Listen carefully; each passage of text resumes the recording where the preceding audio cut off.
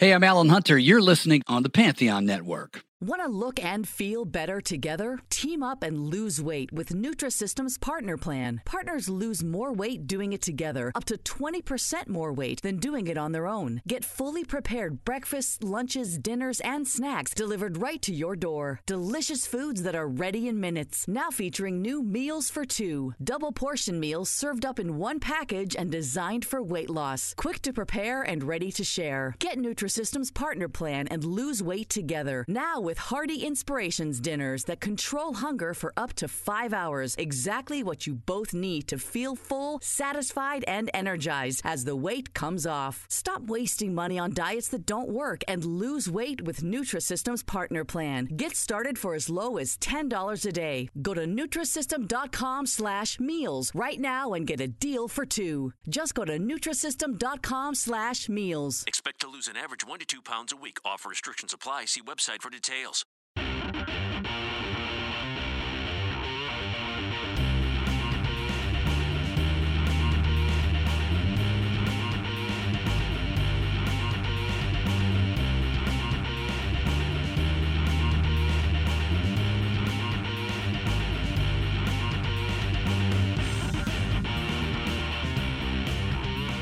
For decades now, producers have been creating the music for lots of musicians and making it sound amazing.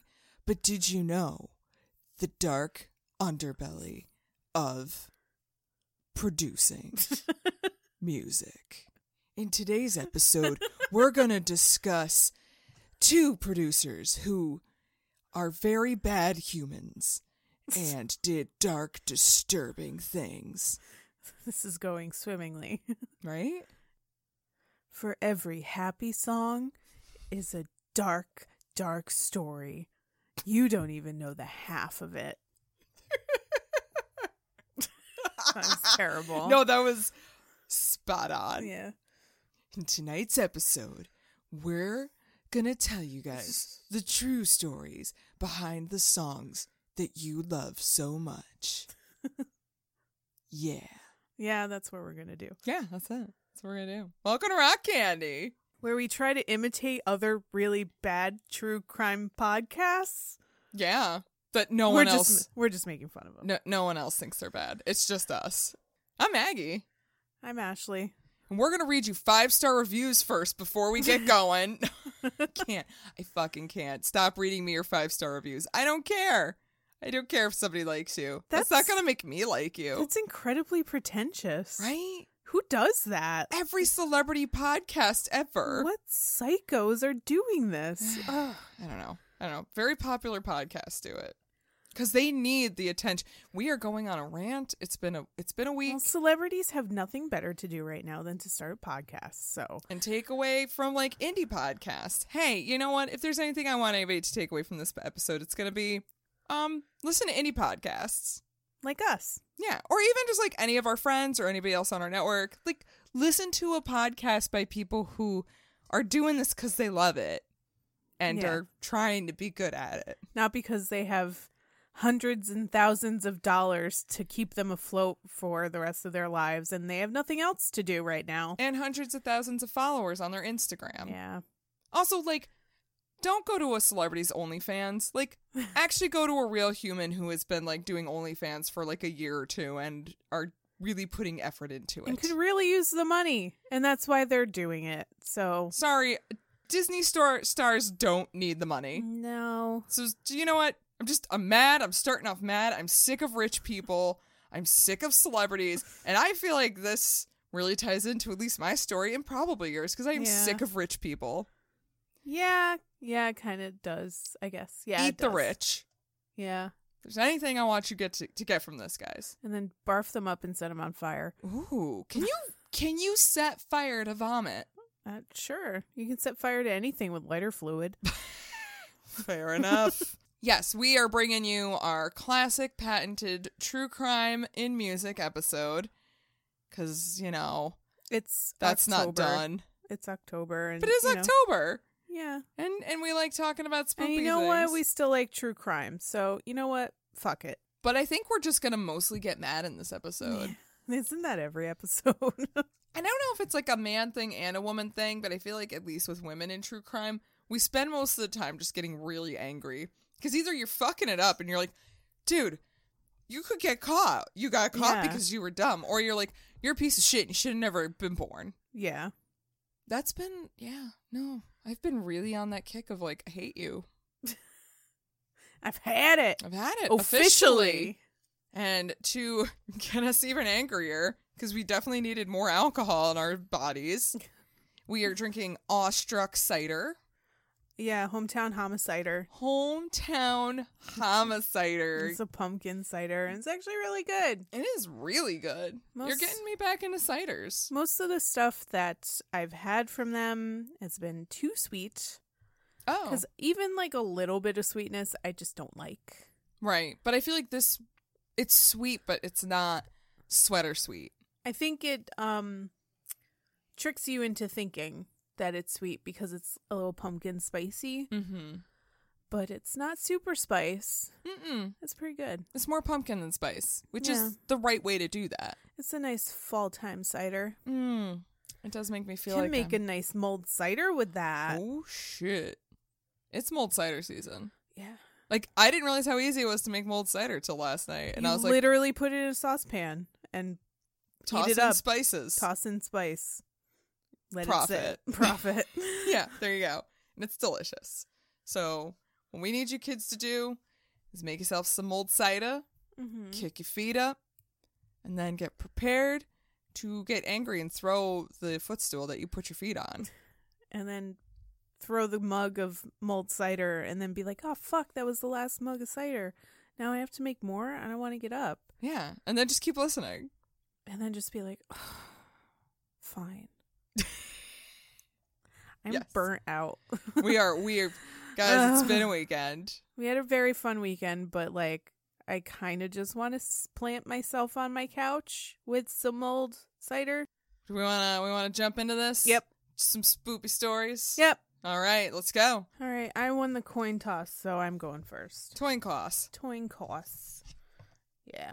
So I'm going to tell you the story of Lawrence Horn. Lawrence Horn. Lorne. If you don't know who he is, there's a really good podcast called Hitman that I got a lot of information from. Oh. It's good. Like, it's not the best. I stopped listening before it was done. Oh. But I got all the information I needed. It was okay. It's one of those podcasts where you're like, you can listen to it. Like, I have a bunch of podcasts like that where I listen to the meat and usually I'll throw out the crust of the bread. Yeah. They kind of jump all over the place a little bit, so it's not super in order, but it's fine. That's weird. Who would ever do that? I don't know. Weird tangents in the middle of things? I don't know. That's bizarre. I don't know about that. Can't follow the information? I don't know. Maybe we should read some 5-star reviews because it's totally not us. It's not us. Okay. Lawrence Horn, for all intents and purposes, was a pioneer. We'll give him that. Okay. He revolutionized Motown and was a big factor in its success. But we all know how hard the mighty fall, and Lawrence Horn fell the farthest. Ooh. And the hardest. 'Cause, like, there's some bad people in Motown. Yeah. Looking at you, Joe Jackson. Is that his name? The Jackson 5's dad was Joe, right? Yeah, it was Joe. Yeah, fuck him. Yeah, fucking weirdo. This is why we can't have nice things, Joe. Yeah, looking at you, Joe Jackson. Lawrence Horn started his career in music pretty humbly as a DJ on the World War II aircraft carrier USS Lake Champlain. Oh. Don't be confused, he was not in World War II. But did he live on Lake Champlain? No. Well, now I'm just confused. That's just the name of the boat. The boat was named after Lake Champlain. Fine. But it's an aircraft carrier. It doesn't fit in Lake Champlain. Oh, that's fair. They should have named it Champ. Why didn't you name it Champ? Anyway, at only 24 years old, he got a job as a sound engineer at Motown Records in Detroit. And this was the early 60s when Motown was the hottest ticket anywhere. He saw himself working with great musicians like Marvin Gaye and the Supremes, and often collaborated with legendary songwriter and producer Berry Gordy. Lawrence was so good at sound engineering that he oversaw the mixes of almost all the Motown songs released from 1964 to 1967. Wow. His techniques were unprecedented in a time when a 4-track analog tape recorder was the height of technology. Analog. Oh, Hannah, your log. Sorry, I needed that. I needed to lighten up the mood for true crime. Yeah. He would basically take 3 tracks and layer them on top of each other to create a lush sound that came to be called the sound of young America. Oh. He left Motown in 1968 to join Holland Dozier Holland, a former Motown songwriting team that was caught up in a royalties court battle with Motown. Allegedly, Lawrence was fired from Motown for secretly recording sessions and giving them to Holland Dozier Holland. I keep thinking you're going to say Holland Oates. But also, so wait. So was he giving them recordings? Allegedly. I don't know. All right. Could None be. of us really know. We don't. Anyway, that's not the crime. No, that's not. That is definitely not the crime. This is so much. This End is of story. lighthearted. And we're all done. We figured it out. He was giving them samples, and we're Yep. done. Back to you, Maggie. All right. Well, I'm going to talk about murder. Whether he actually did that or not, he joined HDH and had a bright career throughout the 70s. He was making bank, too.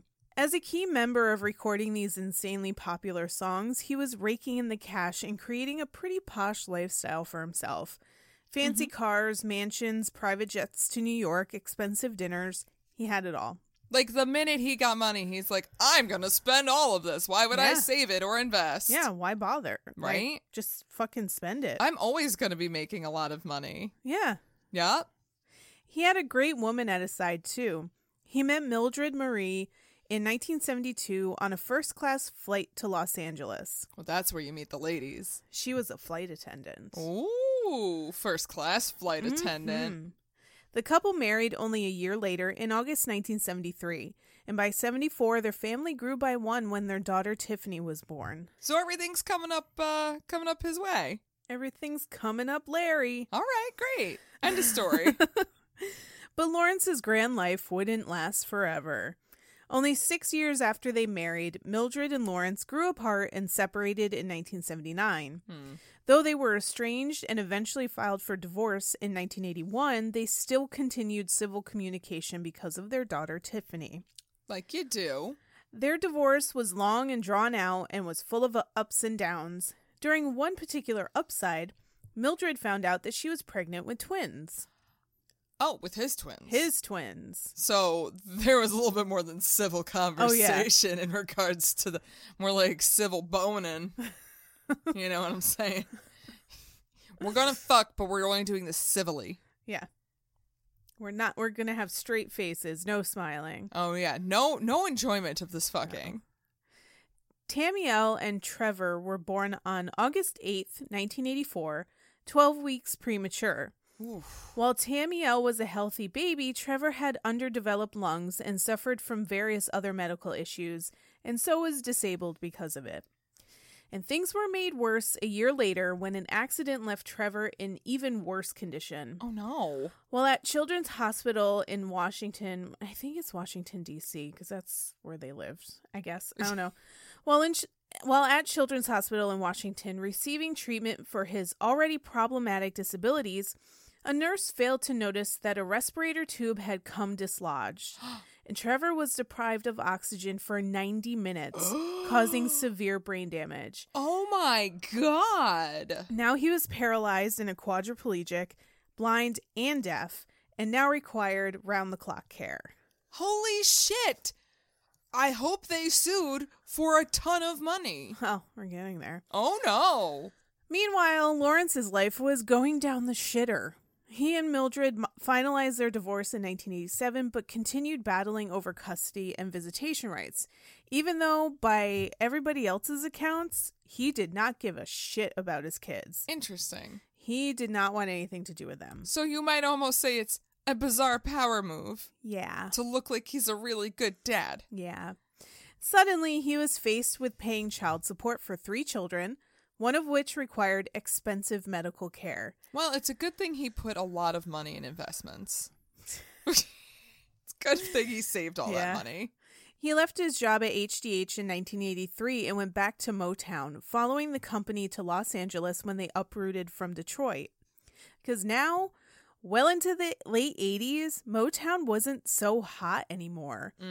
The company moved to California to rekindle the magic of previous decades, but it wasn't working.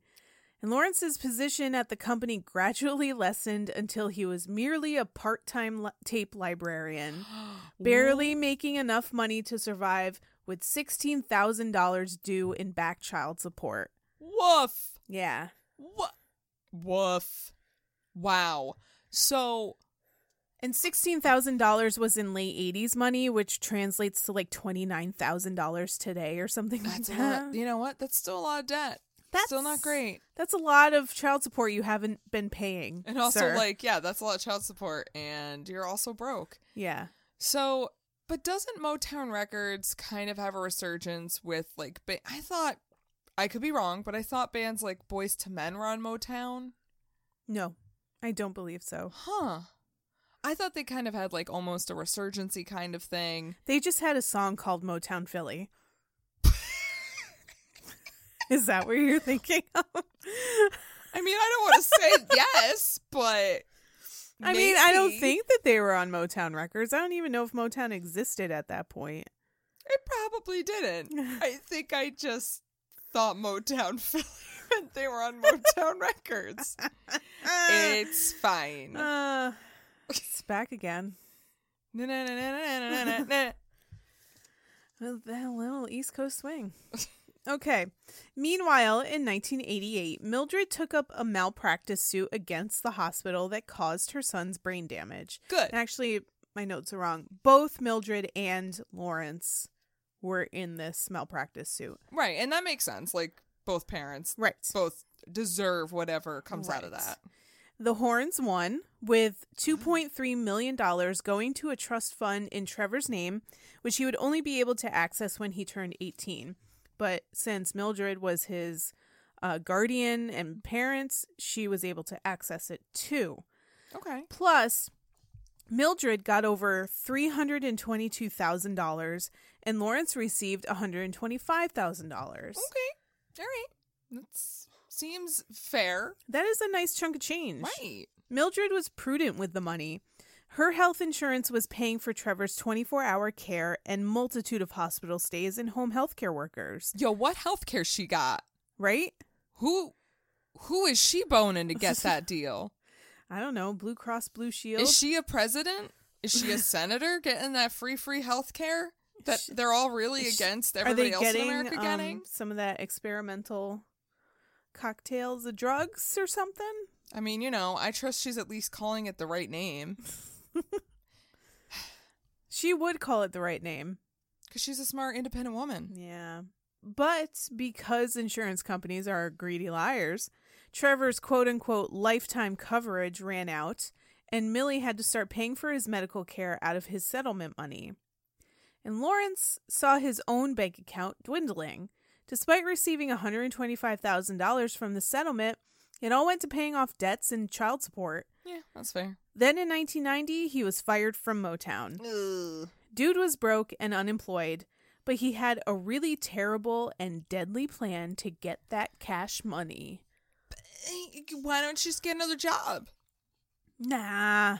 I mean, you probably paid off most of your debts with that settlement money. Yeah, but then you're just racking up debts again because you don't have any more money. Yeah, I don't know. Get a job. I don't know. Get a job. Maybe, get a job. Or you could get a job. You could also get a job. You could get a job. I mean, can't you get a job at, like, another record company? However, this is also the Republican years. This is Wait, Reagan. actually, whatever do you mean? This is, those trickle-down economics. Which totally worked. It was just really working, and he was just, like, standing there at the bottom, just, like, waiting for it to trickle down. Yeah. So, you just have to keep waiting for it to trickle down. Yeah. And then everything just happens for you. Right. So you don't have to do anything. Nope. You just wait for it to trickle right on your face. Nice little line of trickle. Don't worry. The Republicans going to trickle all over your face. You just have to sit and wait for it. That's why you need to keep voting for them. Yeah. I mean, it's just going to take like a while to work, I mean, this shit takes like, 50 years Oh, or so we're 10 years away from it, is what you're telling me. Is we have to wait 10 more years, and we're going to get trickled all over our faces. We would only have to wait 10 years if it weren't for those commie libtards in between those great Republican presidents. So now we got to wait like another 30 years? Yeah. Ugh. Yeah. So wait 30 years. All right, Larry. Just consistently vote for Republicans. Yeah. And their trickle-down economics. And 30 years from now, man, our buckets are going to be full. So, Larry, you just sit there and wait. It's coming to you. We're going to have buckets full of trickle. Yeah, it's trickle coming buckets. hard. Trickle buckets. Trickle buckets. Anyway, now that rant is over. Yeah, let's go back to murder. At 2 a.m. on March 3rd, 1993, 3393, Lawrence's ex-wife Millie, or Mildred, their son Trevor, and Trevor's overnight nurse Janice Saunders were all killed in Millie's family home in Silver Spring, Maryland. Holy shit. Millie was shot in the right eye and twice by her chin, and Janice was also shot in her right eye. What the fuck? Trevor, however, was smothered to death. His respirator was unplugged, but since it was only for supplemental oxygen, he didn't rely on it. He didn't die right away. Oh, Jesus Christ. So the killer put a hand over his tracheostoma and another over his mouth until he passed. And he smothered him to death. Honestly, you are better off just shooting him because he can't see. He can't hear. He has no fucking idea what's going on. He just knows he's dying. Yeah. Kill him. Just kill him so he has no idea that he's even dying. Yeah. I don't think this guy really gave a shit. Oh, probably not. You don't say. Yeah. Weird. The only reason the other daughters, Tiffany and Tamiella, weren't also killed was because they weren't in the house at the time. Tiffany was away at school at Howard University, and Tamiella was staying with Millie's sister Vivian only a few houses down the street. Now, at this point, how old were the twins? So 8 how old years was old. Trevor? He's fucking 8. Yeah. So you didn't shoot him because you wanted to be merciful? I don't know. I think they thought that if they just unplugged the respirator, he would just die from lack of oxygen. And I think they thought that would happen almost immediately. Right. But then they're like, oh, he's still breathing on his own. What do I do? Okay, I guess I'll just smother him because he's a kid and he shouldn't be shot to death. Which I always think is weird because I think... Is it strangling somebody more painful and more, it's scarier it's more because intimate. you see it's happening. It's more intimate because you're doing it with your hands. You're up close to them. Yeah. Like he could have stood far away and just shot, you know? But I mean, it's like you're killing a kid. So at this point, what's your method? Yeah. Like, why is your method really all that? Just shoot them. Yeah. And so they don't have to suffer or be scared. The forensics showed that the killer shot Mildred and the caretaker like at point blank range. Jesus. So you can shoot a woman in the face at point blank range 3 times, but actually, you know what? Then that makes sense that you could just strangle a child and look at it and be like, I'm murdering a child. Yeah, I guess. This is great for me. Vivian, Mildred's sister, found the bodies about 5 hours later. And it was a gruesome scene. Ugh. The house was ransacked, and the .22 caliber murder weapon was found in pieces strewn across the yard. At first, I feel like that's a dumb way to leave it. Yeah. Yeah, it's like the logic here was, well, if I break it apart, then they'll never find it. You couldn't go, like, I don't know, into the next town and throw it out at, like, a Wendy's dumpster? Or at least, like, toss it in a sewer grate or something. Anything. Yeah. Anything would have been better than that. But yeah. At first, the police thought it was a robbery gone very wrong. But once they did a little digging, things didn't seem so cut and dry. Turns out, if Millie and Trevor both died, Lawrence would be set to inherit the remaining $1.7 million from Trevor's trust fund. That's pretty tempting for a guy whose girlfriend is paying his rent. Okay, yeah, I guess. Wouldn't you know it, in 1992, he became friends with a guy from Detroit named James Perry. James was a street preacher and hustler and all-around sketchy guy, and he was the perfect candidate for a hitman. How can you be a street preacher? You just stand on the street and scream at people about God. And then murder people. 'Cause crazy?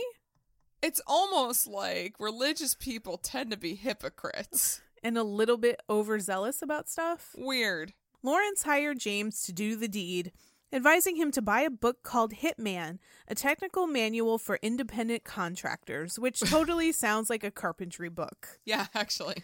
The book, written under the pseudonym Rex Farrell, was intended to be a manual for prospective contract killers. However, it was rumored to have been written by a divorced mom that read too many crime novels. Also believable. I would say more believable. Yeah. She would know better.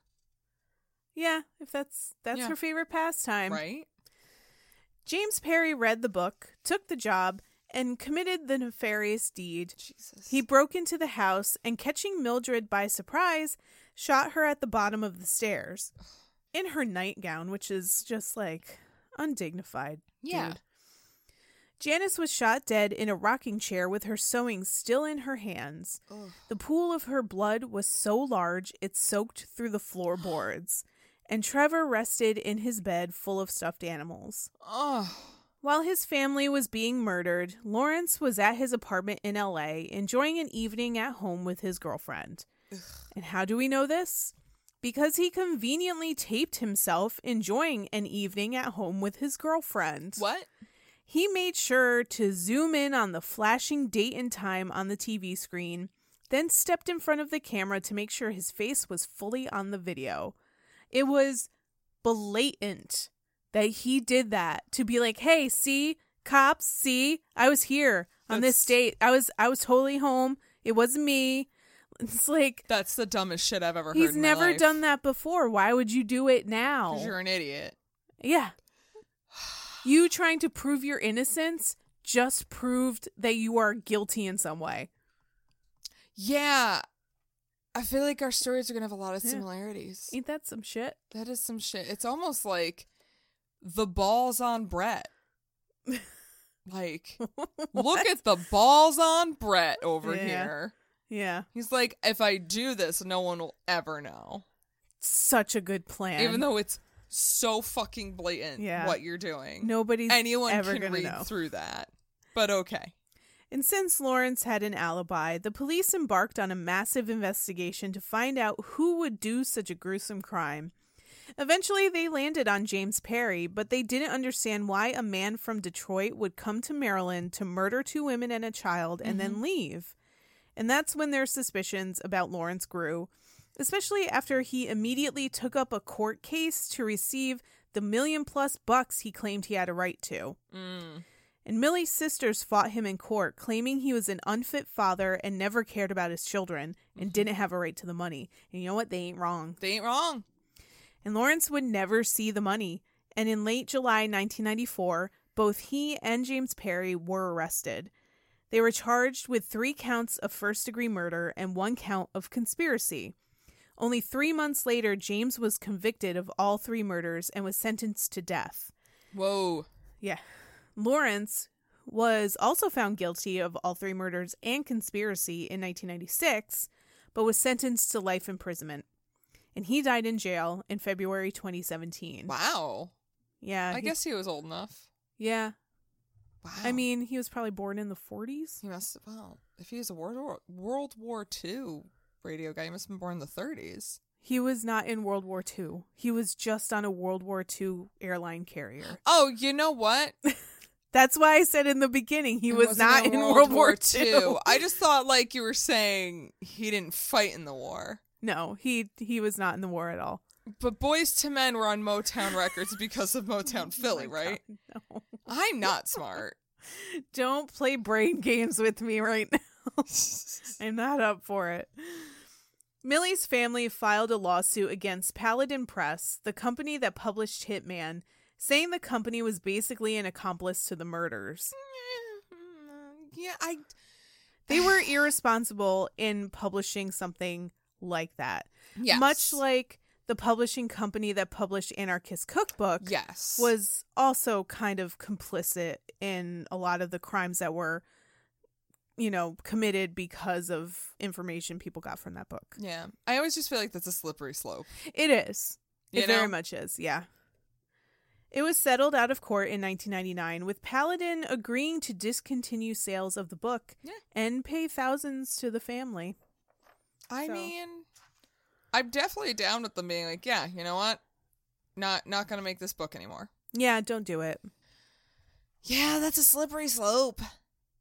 I don't love it. Yeah, there was a whole documentary about the Anarchist Cookbook also. Yeah, I feel like I must have watched it, but It's at this on point in my Netflix. life, I don't remember anything. Yeah, but basically, Anarchist Cookbook inspired a lot of very bad things. And Didn't it inspire the Unabomber? I think it inspired the Unabomber and Timothy McVeigh. Right? But eventually the author came out and was like, yeah, I totally do not stand by any of it anymore, and it's terrible. He just wrote it as a kid. Yeah, he was right? like, and he was just dumb he was kid. like in his late teens, maybe early 20s, and he was just like, yeah, this is really cool, but I don't really believe any of it. He never did any of that. Yeah, not at all. But then all of these crazy radical nihilist anarchists were like, no, I'm taking this to heart and I'm doing everything it says because all of it's true. So what you're saying is we can't have nice things. That's exactly what I'm saying. I'm pretty sure that this is the running theme. Oh, okay. Today is we At can't least have nice things. Well, I think that's for yours for sure. And what's really weird is with Larry, I'm like, oh, shouldn't have fucking done it, you piece of shit. Yeah.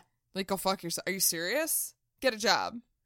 But also the system is fucked up, right? Because it totally sets you up to never be able to come ahead. Yeah.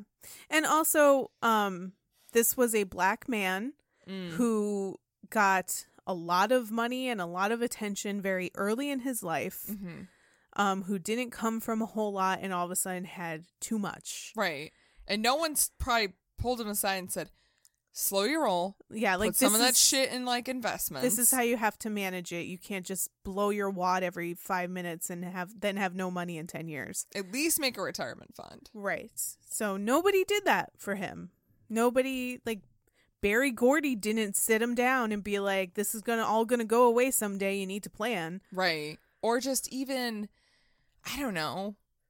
It sucks to lose your job, but I assume also, too, if you play the game right, you could just get a job at a different record label. Or, Yeah. like, I don't know. Like, I don't know why you didn't play the game a little better. I don't think that he was not a Barry Gordy. He was not a Quincy Jones. He was not one of those people who could make a name for themselves in one genre and easily transition it to a new genre. Yeah. I don't know. I know he had a job at some point, like fixing computers. Yeah. It was just like a crappy, Yep. job over at Dave's TV fixing, old tube TVs and that sucks. computers and shit. But like, I don't think he ever really tried to keep up with new technology when it came to recording. Nah, and man, stuff like you gotta that. be smart. You gotta like stay on that game. And he also made the mistake of staying with Motown way beyond Motown's staying.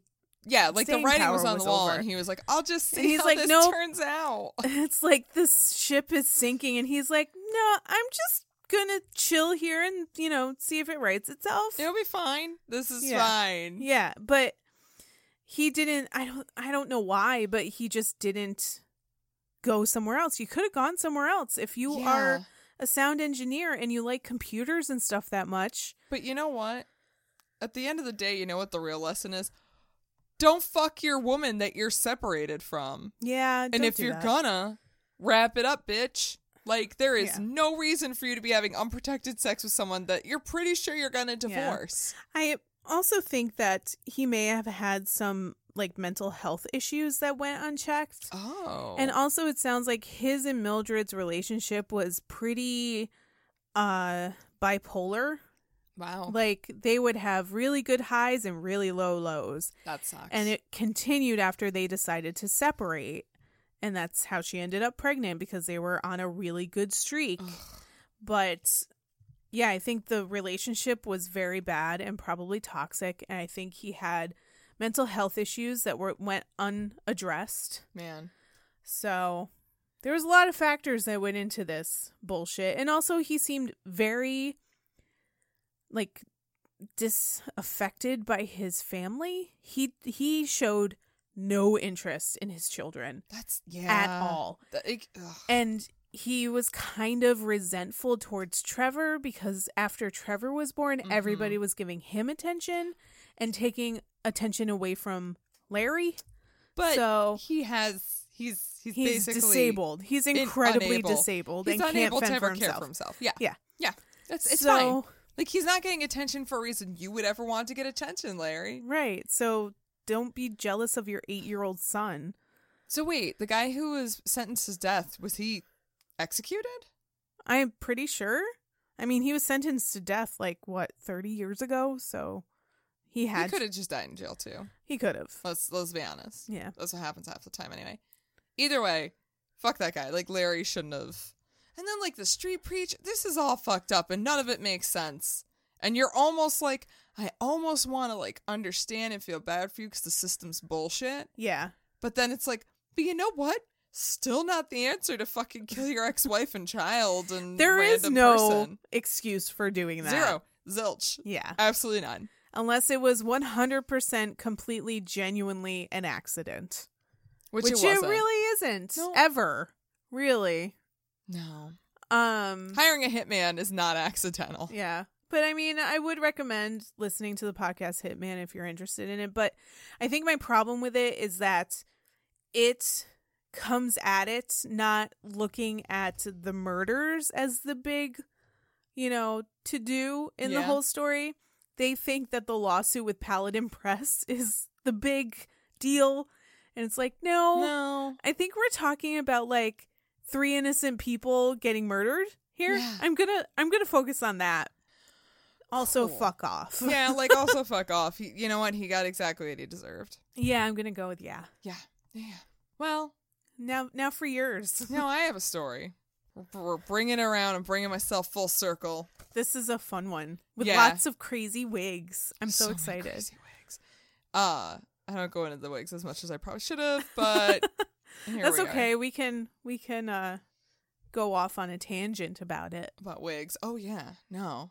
But I think there will be a lot of correlations. Okay. Between here. So, allow me to set the scene. On February 3rd, 2003, very early in the morning, we're talking 4 a.m., Phil Spector walked out of his mansion, which he referred to as the Pyrenees Castle. Why? Because he's an asshole. What does that have to do with anything? That's not the point. But is it full of Great Pyrenees dogs? Because then I'd be into it. Yeah, it's not. And I think that's really his biggest mistake. That's a huge mistake. He's got wigs that look like Great Pyrenees, though. We all know that Phil Spector is Joe Bluthing all over the place. He's making huge mistakes. But he doesn't realize it. He's oblivious to his huge mistakes. Yeah, he is. Anyways, he comes out of his home. Gun in hand, he looks at his driver and simply says, I think I've just killed someone. Is his driver just sitting out there? Yes. Because it's Phil Spector. Imagine being Phil Spector's driver. Oh, God. Yeah. That's a 24/7 job. That's a 24/7, why am I doing this? It's a 24/7 questioning my existence. That's exhausting. Yeah. In its own 24/7 existential crisis. Yeah. That sounds about right. The victim was an actress named Lana Clarkson, known for her role in Fast Times at Ridgemont High. She was also known for B movies like Barbarian Queen and TV appearances on shows like Knight Rider and Wings. Wings? I love Wings. Love Wings. Love Wings. You guys don't know Wings? She was 40 and working on a comeback when she was murdered by Spector. Many argued Lana was washed up, her career had gone stale, and she didn't become the star she aimed to be. And I will admit, she did have this always a bridesmaid, never a bride kind of situation going. Mm-hmm. She was getting small roles here and there, but never... It doesn't sound like it was anything a major. I feel like she was always, could see like that fruit that she wanted to grab, but just barely couldn't reach it. Yeah. That's what her career seems like to me. And maybe because, though, she was very much typecast as the busty babe, you know, kind of shuts up and just walks around and looks hot. Yeah. But she really wanted to play the funny girl and was always striving for more comedic work. Mm-hmm. And women aren't allowed to be funny. Well, unless they're fat. The rest of her life would not be a barrel of laughs. No, I mean, the fact that she even had to meet Phil Spector. Yeah. But yeah, only fat ladies are allowed to be funny, guys. Yes, guys. The closest she could get to scratching either itch was her work in B-movies. Many came to adore her in these low-budget fantasy films. As her career slowed down, she would supplement her income by running her own website, where she sold autographed photos. So she learned with the times and learned how to run websites. Huh. Unlike Larry, who was like, I don't want to learn new technology. When the early aughts approached, she began to work on a stand-up comedy act and created a showcase reel titled Lana Unleashed. She also got herself a job as a hostess at the renowned House of Blues in L.A. Ooh. Yeah. Was that before they became a chain? I think so. Oh, okay. I don't know. I don't know how these things work. It's L.A. I don't know her. What's some real bullshit is there wasn't really any reason for Lana to be at Spector's place that night except to pacify his unreasonable ego. Yeah, like, why was she there? She seems like a lovely lady, and he is quite psychotic. So yeah. It is, I mean, I'll get to it, but it is hard to tell. She definitely, I think, had the idea of working at the House of Blues. They did see a lot of bigwigs. Ha! Pun intended. We do talk about wigs. Pun intended. But honestly, like, you know, a lot of the big names in Hollywood go there. So it's like, you know, she's a big hostess there and very pretty and personable and hoping, like, somebody might recognize her and she can talk to them. Mm-hmm. So there was a bit of a, you know, this is going to help, but she's playing the game. Right. You know, and that's smart. And she's good at it, you know? She seems like a person who is just really good to have at that place. Yeah. She's gorgeous. She's funny. She's nice. So, yeah. All right. Work it, girl. So, obviously, I'm talking about Phil Spector, the guy that we talked about in the Ramones episodes. Yeah. And I had alluded that he's banana nutcakes. Mm-hmm. And I did mention that he murdered this woman. Yeah. And I just felt it would be apropos to finally just come full circle with it. And, like, here's the story of murder. On the murder episode. Here we go. So Spector's night started as any of his other nights do. Crazy wigs and excessive amounts of alcohol.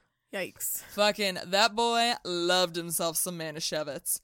Oh, no. Remember that Concord grape wine we had yesterday? Oh, I know. Yeah, he would have loved that. That's disgusting. Yeah. He just loved his guns, his wigs, his Manischewitz wine. Were his lips always purple? Yes. Oh, wait. I mean, I can't imagine they wouldn't be. I'm picturing him with his giant wig and just like cracked chapped lips with the line of purple on the inside. But I also take offense to that because I definitely have had nights like that. I might have been like that yesterday where it's like just purple mouth. Yeah. Grape mouth. He got graped in the mouth. It's like you're just making out with a little tube of concentrated grape juice. Oh, Welch's is gonna sue you. He went out for dinner and drinks with a friend just for a few hours. It was just earlier in the evening. And after they went home, he went out with another friend for more drinks. Oh. And this was kind of like later in the night. Oh. You have early drinks, you have late drinks. Exactly. He's like, oh, it's like 6 or 7. We're going to have the early drinks and the dinner. These are my early bird drinks. Yes. And then at 9 o'clock, I'm going to meet up with my other friend, and then we're going to have some more drinks. Mm. So eventually, he lands at the House of Blues for, yes, what else? More booze. Because it's pretty easy to assume at this point that Phil is relatively crunked. Yeah. Like, I don't care how much Manischewitz, like, eventually you will get there. He is that guy that goes into the tasting room and says, oh, I really like this dessert wine. Oh, that's syrup, sir. Sir, that's just Concord grape jelly. Sir, you're drinking Concord grape jelly mixed with grenadine. Can you please give this back to me? Oh, my God. Yuck. His hangover barfs are going to be tie-dye. It was around midnight when he began to walk into a more private area of the club that was really allowed for, like, just special people. Hmm. And when... It's just for people with weird wigs. No, people with weird wigs, not allowed. But on the way in, he and his friend were stopped by the hostess working the private party. Was she the wig police? She was like, wee, that wig is unacceptable. What are you doing? You're going to wig jail. That wig is out of this world. Get out. Oh my God, I wish. Well, so hold on to your hat. Hold on to your wig. Hold on to your wig. Of course, the person who stopped him was Lana. Uh-huh. She said, "Ma'am, you aren't allowed in here." She didn't recognize who Phil was because he was wearing a wacky wig, and he's like 5'5", maybe, and so he's just a bit effeminate looking right now because he's skinny. so short and skinny, and he's wearing a crazy long wig. He basically looks like Andy Warhol in a even more ridiculous way. He looks like Andy Warhol's sister, Mandy Warhol. Mandy Warhol. Yes. Just Andy Warhol's sister, Mandy. The management quickly corrected Lana on her mistake and told her to treat him like royalty. So then Phil got himself into the club and spent a few hours enjoying drinks. So Lana gets off work around 1 a.m., and by then, Phil's buddy left because they were like, I'm an adult and it's 1 a.m. and I have to be an adult tomorrow. Also, my friend is crazy and I want to go home. Like, they probably are sitting there like, all right, if I bring him to the House of Blues, it's dark. I can lose him really quick and just say, hey, I gotta bounce. Oh, God, I just got a page. I gotta take a leak so hard. Okay, I'll be right back. Bye. Runs out in front of the driver and like, please don't tell him I left. I'll call you later. No, it's okay. Bye. Bye. I love nugs. So, for some bizarre reason, he insisted that Lana join him for a drink. Ugh. Now, I'm not sure if this is like a power play on his part, but there are staff who do say she did oblige. She sat down, had a drink with him.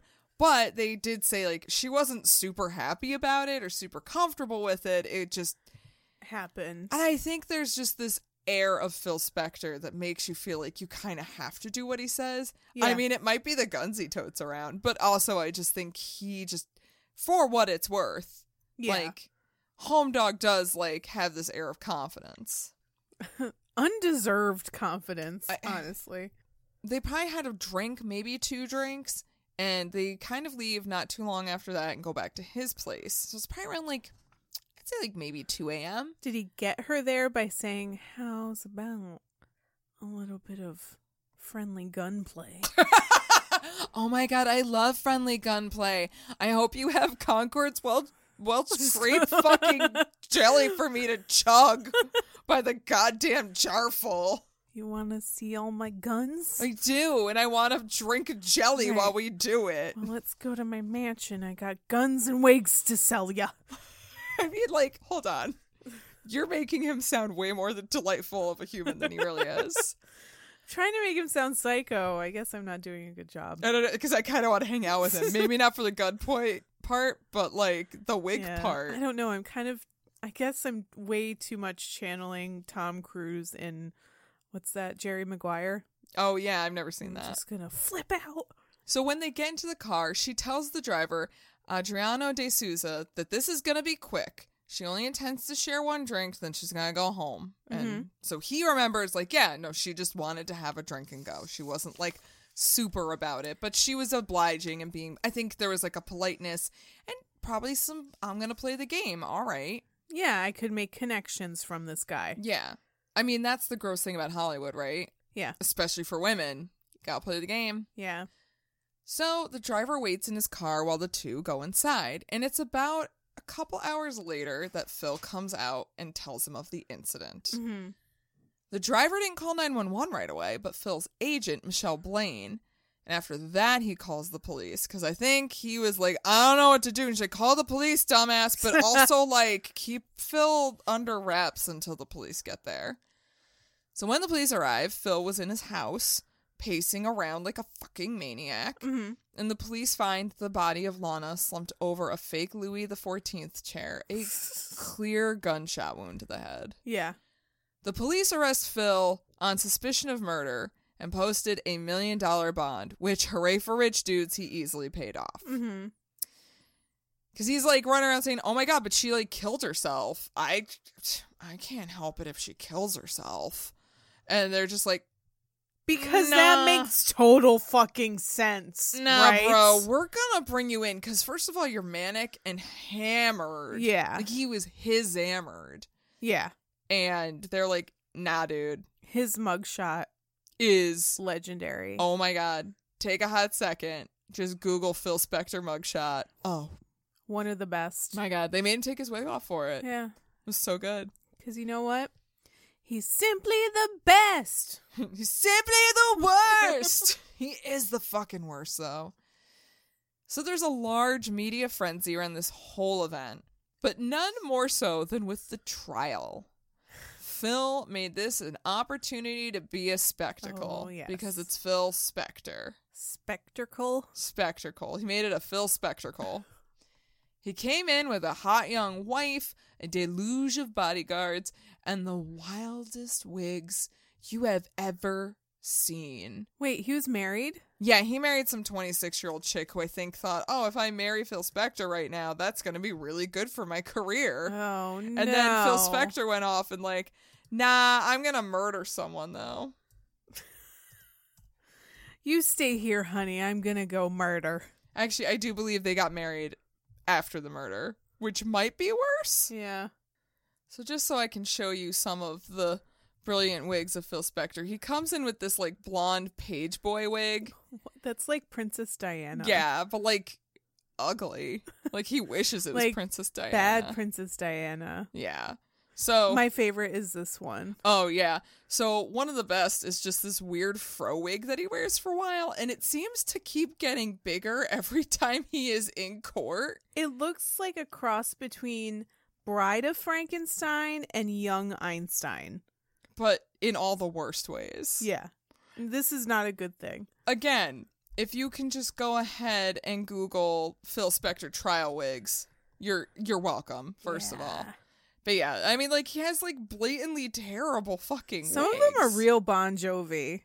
I think That some of them... That one was Richie Sambora, like, I think to a he T. wishes it was Richie Sambora. That's what I'm saying. That's what he was going for. I didn't say he nailed it. Oh, you're right. But so, I think it was at this wig. I don't remember exactly which wig it was, but I think it was at the fro wig where it got, like, just massive, where the judge said, it was either the judge or his lawyer was like, you gotta stop wearing these. Like, he was demanded to no longer wear crazy fucking wigs. I remember that. Like, they said, nope. Yeah. Pump the fucking brakes. Your wigs, we're done with them. Yeah. I remember that hitting the news. Like, he's in the middle of a murder trial, but all the headlines were, Judge tells Phil Spector to stop wearing ridiculous wigs. And everybody's like, he murdered someone. Yeah. Did we forget? He killed somebody. But maybe, too, he was like, I don't want these wigs to bring him joy. So good for you, Judge. For what it's worth, the judge was not taking any bullshit. Yeah. So good for you. He hired O.J. Simpson attorney Robert Shapiro to represent him on the defense. Oh my God. John Travolta. Is that the John Travolta one? Yeah. I thought he was the other one. Nope. John Travolta was Robert Shapiro. Robert Shapiro. Yeah. With the Woof. eyebrows. So the defense goes to task. They went to work providing Phil's innocence by doing what else but blaming the victim. Of course. Welcome to blaming the victim. White man's defense forever. Yeah. So his story about what happened, like I said before, was that Lana killed herself. He said she found one of his guns, put it in her mouth, and killed herself. Yeah, just found a gun and was like, I'm going to kill myself now. Yep. This woman, who has never been to his home, never met this dude. Had no idea that he had guns, probably. Yeah, because she didn't know who the fuck he was. She Right. was like, oh, it's a woman. Philippa Spectora. That's a very adorable Harry Potter character. Oh, it is. Make that happen in fan fiction. Thank you. Anyway, yeah, it tells the driver, like, yo, this is going to be quick. Like, why would you kill yourself with a gunshot, like a gun in the mouth? Also, guns are pretty much like very much not something that women use. That is not a mode of suicide for women. Men, yes. Women, no. Where exactly was she shot anyway? So it literally was through the mouth. The gun was in the mouth and it went through the back of her head. Huh. Right. That's a very strange way to kill somebody. Yeah. Well, it's a very strange way to kill yourself. Yeah. Okay. No, it's a strange, like, if he did it, it's a very strange way to shoot somebody. No, I think it makes sense. I'll paint a better picture and you'll be like, oh, never mind, this all makes sense. Yeah. The defense built the case that she was so depressed about how little she managed to do with her career that she discovered Spector's penchant for guns and took this as a perfect opportunity to end it all. Look at this terrible actress with her shitty career. She's ugly, too. She's ugly and she hates herself. And she gained weight. And guess what? She saw a gun and she just shot herself with That's it. what women do, because they're crazy. God. They're hysterical. And they actually, what was really gross is they did have a couple people come to, a couple people who knew her to come to attest to her depression, because she was depressed. Like, she was bummed out. Like, yeah, you know what? She did feel worthless. She did feel like she wasn't doing what she was supposed to do. Real depression, or was she just really bummed? I think she was depressed. I mean, she was on some medications here and there. And, like, of course, but, like, I have fucking depression and I'm on medication. And if someone murdered me, I'd be mad as fuck if somebody was like, Maggie walked into their house and shot herself in the mouth. Because first of all, I am not shooting myself. Right. If that ever happened to you, everyone, and somebody was like, nope, Maggie just went into this stranger's house, saw a gun, shot herself, I would be like, bullshit. Yeah. That is complete bullshit. That never happened. You need to investigate a murder. Precisely. Jesus. Anyway, it's mad. It makes me mad. Anyway, yeah, everybody cites her failing career. And some had gone as far to say that she was in Spector's home in an attempt to use his fame for her status. And there were also claims that she killed herself after having sex with Phil because she was so ashamed, which I want to be like, yo, hold up. That's the most logical explanation right but there. But also, like, damn, Phil, I would not use that because, like, what does that make you look like? Yeah, but also they're already making her out to look like a shitty failed actress. So he can be a shitty failed sex partner. Good. Yeah. He is, though. Like, I bet he's terrible. Yeah. I have no doubt he's the worst in bed. But actually, in the autopsy, they did check her for any signs of intercourse, willing or forced, and they found nothing. So there's pretty much, like, no chance she had any kind of sex with Phil. Yeah. And I'm sure he tried, and I'm sure she was like, nah, bro, I'm good. That's going to be a no from me, dog. Yeah. Meanwhile, the prosecution decided to do a deep dive into Phil's history with guns and treating women like garbage. All right. I get it. Everybody was probably sitting here expecting me to like, Phil Spector, he made the Wall of Sound. Oh my God, he made such amazing, bands happen, like the Ronettes, of course. And he worked with Ike and Tina Turner, and he worked with the Beatles and the Ramones, and he did all this amazing work, and George Harrison. And yes, yeah, Phil Spector did some amazing work.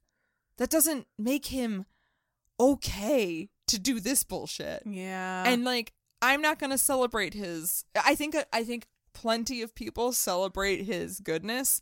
I want to come in and show you what he's done to other musicians who also are very celebrated.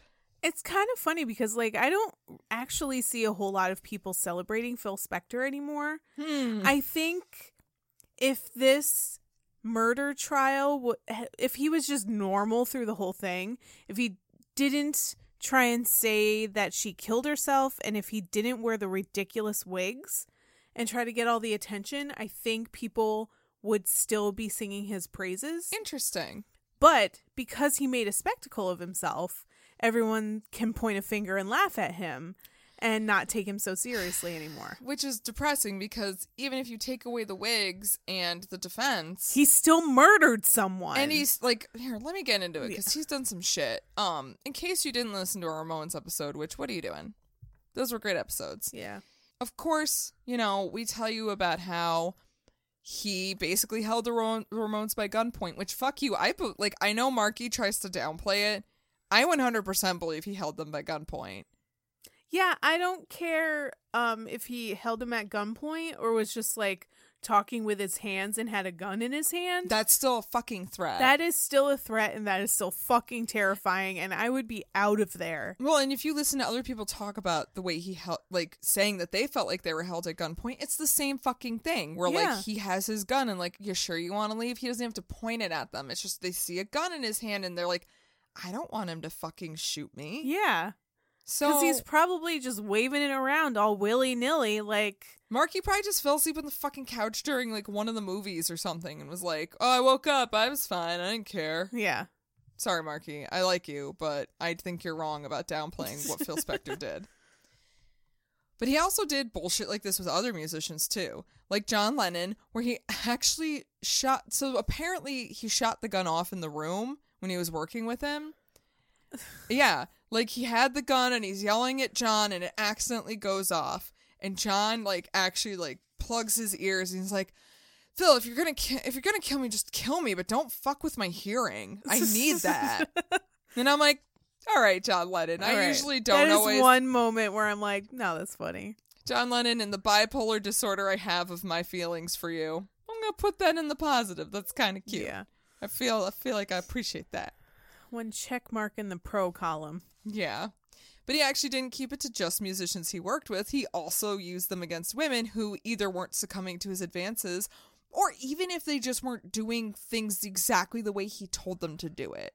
Mm-hmm. Like, I saw clips of women testifying about, I mean, I would have done it just fine. He could have just been romantic, but he wanted to actually rape me, so he held me at gunpoint and made me have sex with him. But I wanted to have sex with him. Is it kind of like, if I threaten you with a gun, it makes the sex better? Which, that's a fucking like bold ass like signal for a fucking sociopath. Yeah. Fucking serial killer. Yeah. Yeah. But okay, you need the thrill to get off. Yeah. Which is gross. And then, like, but yeah, the way some women would say, like, with this tiny little garlic knot of a dick. Yeah, the tiniest little garlic knot of a dick. Yeah. Where he's like, look at my garlic knot dick. Take me seriously. Let me dip it in your butter. Ew. That's disgusting. Oh, God. Is that... But I bet he would say something like that. He probably would, because he's the worst. Yeah, and there were other women who would say, you know, they'd come out and, like, leave a room and go into another room, and he would stop them and be like, I told you to just take your fucking clothes off. Get back in the bed and do the thing. And it's like, he would use guns all the time. The prosecution had many women from Phil's life come in, testify about all this. Like I said, I heard some of the clips. Mm-hmm. You can find it on YouTube. He would basically just sexually assault them, emotionally abuse them, even if they were like, but I like you and want to do things with you so you don't have to do, okay, you're just psychotic. The person who didn't testify, but would probably know about all of this better than anyone, would be his ex-wife, Ronnie Bennett. Or, you know, the Ronettes. Yeah.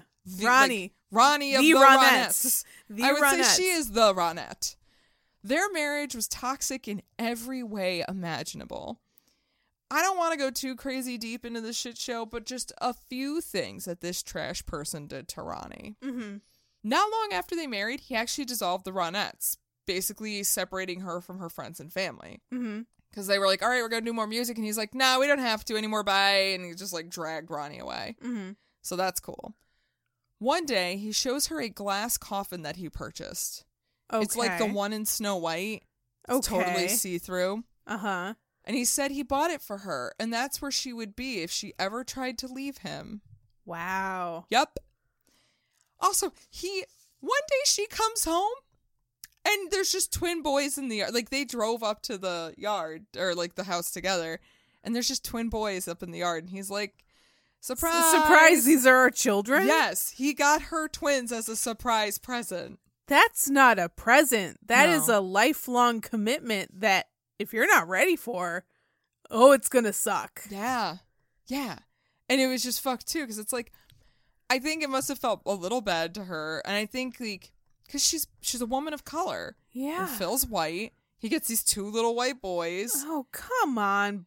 dude. Like, it's just like he's trying to change her in every way possible and make her a slave for him.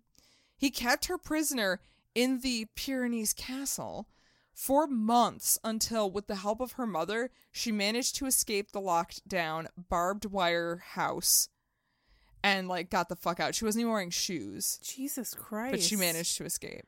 What happened to the kids? I don't know. I think, I read little snippets here and there. I think they stayed with Phil for a while. I think they actually eventually accuse him of abuse years down the line. Yeah. Because, of course. Yup. I believe it. So back to the trial, though. Mm-hmm. So, at the end of it all, to really just bring this whole thing home, the prosecution brings out his driver, Adriano de Souza. And they had him testify about what he saw that night. Because he was the only person who was with him from beginning to end. He could paint a clear picture. He drove him to his dates with friends. He drove him to the House of Blues. He came out and saw Phil with the gun and saying, I think I killed somebody. It's so funny that, like, the driver is always kind of key to all of these murder trials. Oh, of course. The staff is always like, yeah, I know what happened. We see everything. You just ignore us, but we see everything. We know what you did. Yeah. Of course, the defense tried to say that Adriano's English was very poor, which it wasn't. And he misunderstood what Phil said, which he didn't. These fucking women and these foreigners, they don't know what they're talking about. Right. They're like, he didn't understand properly. He didn't say he thinks he killed someone. He said he thought someone was dead. They just, haul off and kill themselves and don't know English. Yeah. And it's like, how dare they? The driver can come out and say, nah, I was with him all night. He was fucking toasted. Lana was a little tipsy, but didn't want to stay. He came out covered in blood. So, and here's the thing too. So he comes out with this gun. And the forensics were really weird in this. Like, he comes out with a gun in his hand. Lana's hands were covered in gunpowder. Okay. And then Phil's were not. Okay. Phil didn't have any blood on him, but also she got shot in the mouth. You wouldn't really have a lot of spit back from the mouth. It's all going to go out the back of the head because of the way the trajectory works. Right. And so, like, they were, like, forensics was a big battle. But, like, likely what happened is he stuck the gun in her mouth and had her hold it. Yeah. Or, like, this is going to look like you killed yourself. Yeah, like, he basically probably had the gun. She's probably scared. Had her hold the gun like she's going to kill herself and then pulls the trigger. So that's why there is I think, like, a smidge of gunpowder on his hands. But, like, there's a ton on Lana's. Yeah. It's just the forensics are so fucking weird in this. So at the end of all of this, the jury deliberates for 12 days. Wow. When they come back, they are deadlocked 10-2, making it a hung jury. So what I've heard in different interviews and articles is that it sounds like the foreman. Yeah, right? The foreman is the guy in the jury who's like the head juror. Yeah. Right? He didn't understand precisely what reasonable doubt was. He seemed like he was like, well, there's no evidence that he did it, so there's reasonable doubt. No, that's not how that works. Yeah, they hired an idiot to be a juror. And how then I guess, did he become the foreman? Because, well, and that was the thing too. And then there was one guy who went with him just because, like, well, he's the foreman, so he knows what's right. No, that's not how this works. There was whispers that some people on the jury were bought. Yeah, I mean, I could see it. Yeah, I mean, he's got the money. So a year later in 2008, there was a new trial. This one focused a lot on forensics, again, with the defense claiming that there wasn't enough blood or gunpowder found on Spector for him to have done it. And they focus a lot on this jacket that was found in his closet with a few spatters of Lana's blood, which why is it in the fucking closet? Yeah, that's weird. Right? But they find it in this closet, and they claim that there's not enough blood spatter, though, for him to have been that close to her. But again, like, other forensic scientists are saying, no, because of how she was shot, she's not going to have a lot of blood coming from the front. It's all going to go out the back. So if you're standing close to her, you might not get all that much blood on you. Right, but the particles that are coming at you, they're going to get on you. Yeah. Because you're that close. And also, like, it did take them, like, I think it happened around, like, 4, and if they didn't get around there until around 5, like, he has some time to clean up, and he's pacing around, and he's acting manic, so he probably cleaned up a little. Yeah, he probably changed his clothes probably 3 times. Maybe, because he changed his wig at least 3 times. But the prosecution brought in more autopsy evidence that they came across, saying that there was bruising on Lana's tongue. One of the coroners found bruising on her tongue that would only happen if someone forced the barrel of a gun in her mouth. There you go. Like, you're not going to force a gun barrel into your mouth, but someone else is going to shove it into your mouth. So the way her bruising was like, nah, someone else had to have shoved that into her mouth. Right. So once again, the jury deliberates, and this time around, they finally found him guilty. Spector tried everything he could, from money to hiring 4 different lawyers. He didn't have his O.J. Simpson lawyer for long. He had 3 more after it. It was buff-fucking-nanas. He hired, like, a guy who worked with mobsters in New York. He hired this chick that he had a weird relationship with, which apparently that Phil Spector movie with Al Pacino and, was it Robert De Niro? I don't know. I always confuse them. And Helen Mirren. And they're in it. And like HBO had it. I don't know. I don't know. Apparently but I feel like Al Pacino looks more like Phil Spector. Right? Yeah. Anyway, but yeah, that's based on their weird relationship. And then like some other dude. Weird. But he had to hire so many fucking lawyers because it never worked. And also he had all the wigs money could buy. And he just tried to paint himself in the best light. But in the end, his garbage behavior finally fucking caught up to him, because at the end of the day, you keep playing with guns, it's gonna go off someday, and it's gonna fucking kill someone. Yeah. And that's what I think honestly happened. I don't think he intended to kill Lana. I think he wanted to scare her. I think he wanted her to fuck him. Yeah. I think he wanted to show power and like shoved a gun in her mouth, and it probably accidentally went off. Maybe it went off because she's trying to push it out and he's trying to push it in, and he fucking hits the trigger. And that could be how she got the gunpowder on her hand. Right? I mean, there's so many fucking... It's just... Like, look at the fucking behavior. Again. Yeah. It's just that same story of if you keep letting someone behave badly, someone is going to get hurt and everything is going to be awful. Yeah. But everyone was like, well, that's just Phil. No. That's not how it works. At the end of the day, though, he was sentenced to 19 years to life in jail, which is where he will likely die because he is still there. I hope he does. Me too. Because dying in prison is anticlimactic. And that's what he deserves. Truth. But yeah, and again, more frustrating stories about men getting away with things. Or just men being allowed. Like, if you think about it and you see bad behavior from someone, why not stop them? Have a conversation. Say, hey, raise a red flag. Maybe this way, like, you could prevent someone from getting murdered. Yeah. You could prevent someone from hiring a fucking hitman. We should have a system like that episode of Black Mirror where you can rate people and it follows them around. Oh, no. But instead of doing a rating, you just do red flags. Oh, no. Like, yo, red flag on this guy. How many red flags does this person have? Is it enough to be like, okay, I can deal with that? Or is it like, oh, no, I'm not going near them? Right. Because there are plenty of people, you know, who are like, they're just annoying, but they're harmless. Yeah. And then there's plenty of people who are like, I think they're an incel. Yeah. We should make that app. We should. Red no, flags. We shouldn't. That's another slippery slope. No, I hate slippery slopes. Anyway, thanks guys for listening to our terrifying true crime episode. Always fun to do. Always fun to hear about how people are terrible. Just the fucking worst. Yeah. Thank you guys for listening. Appreciate you. If you're digging what's going on, come visit our website, www.rockcandypodcast.com. And over there, you're going to find more episodes, and you can find all the links to our social medias. We got the Instagrams and the Facebooks and the Twitter, even though social media is toxic and terrible. But if you want to just, you know, like even just email us and chat, we're down with that. You want to get away from politics? We're your people. Yeah. Except we will always complain about how we fucking hate rich people. There you go.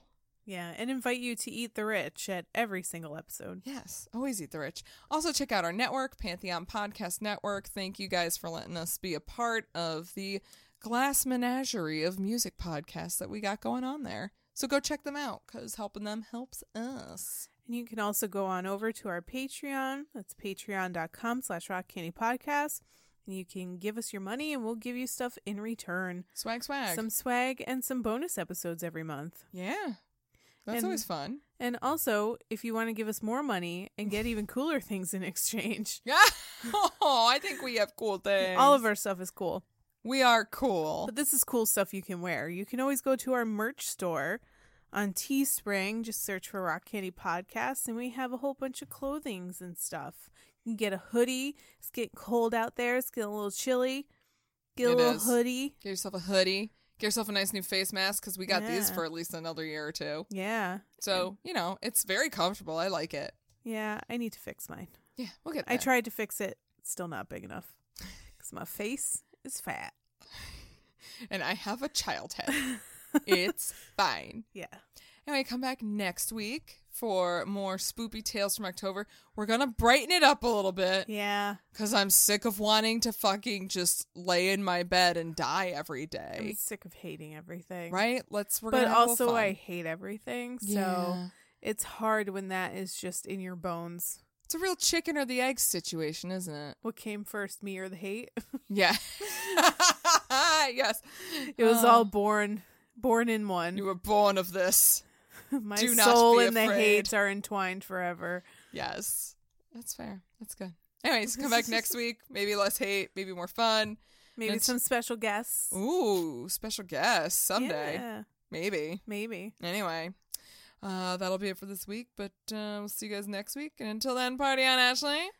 party on, Maggie. And party on, you crazy kids out there. Bye. Fly on the wings of love. Fly, baby, fly.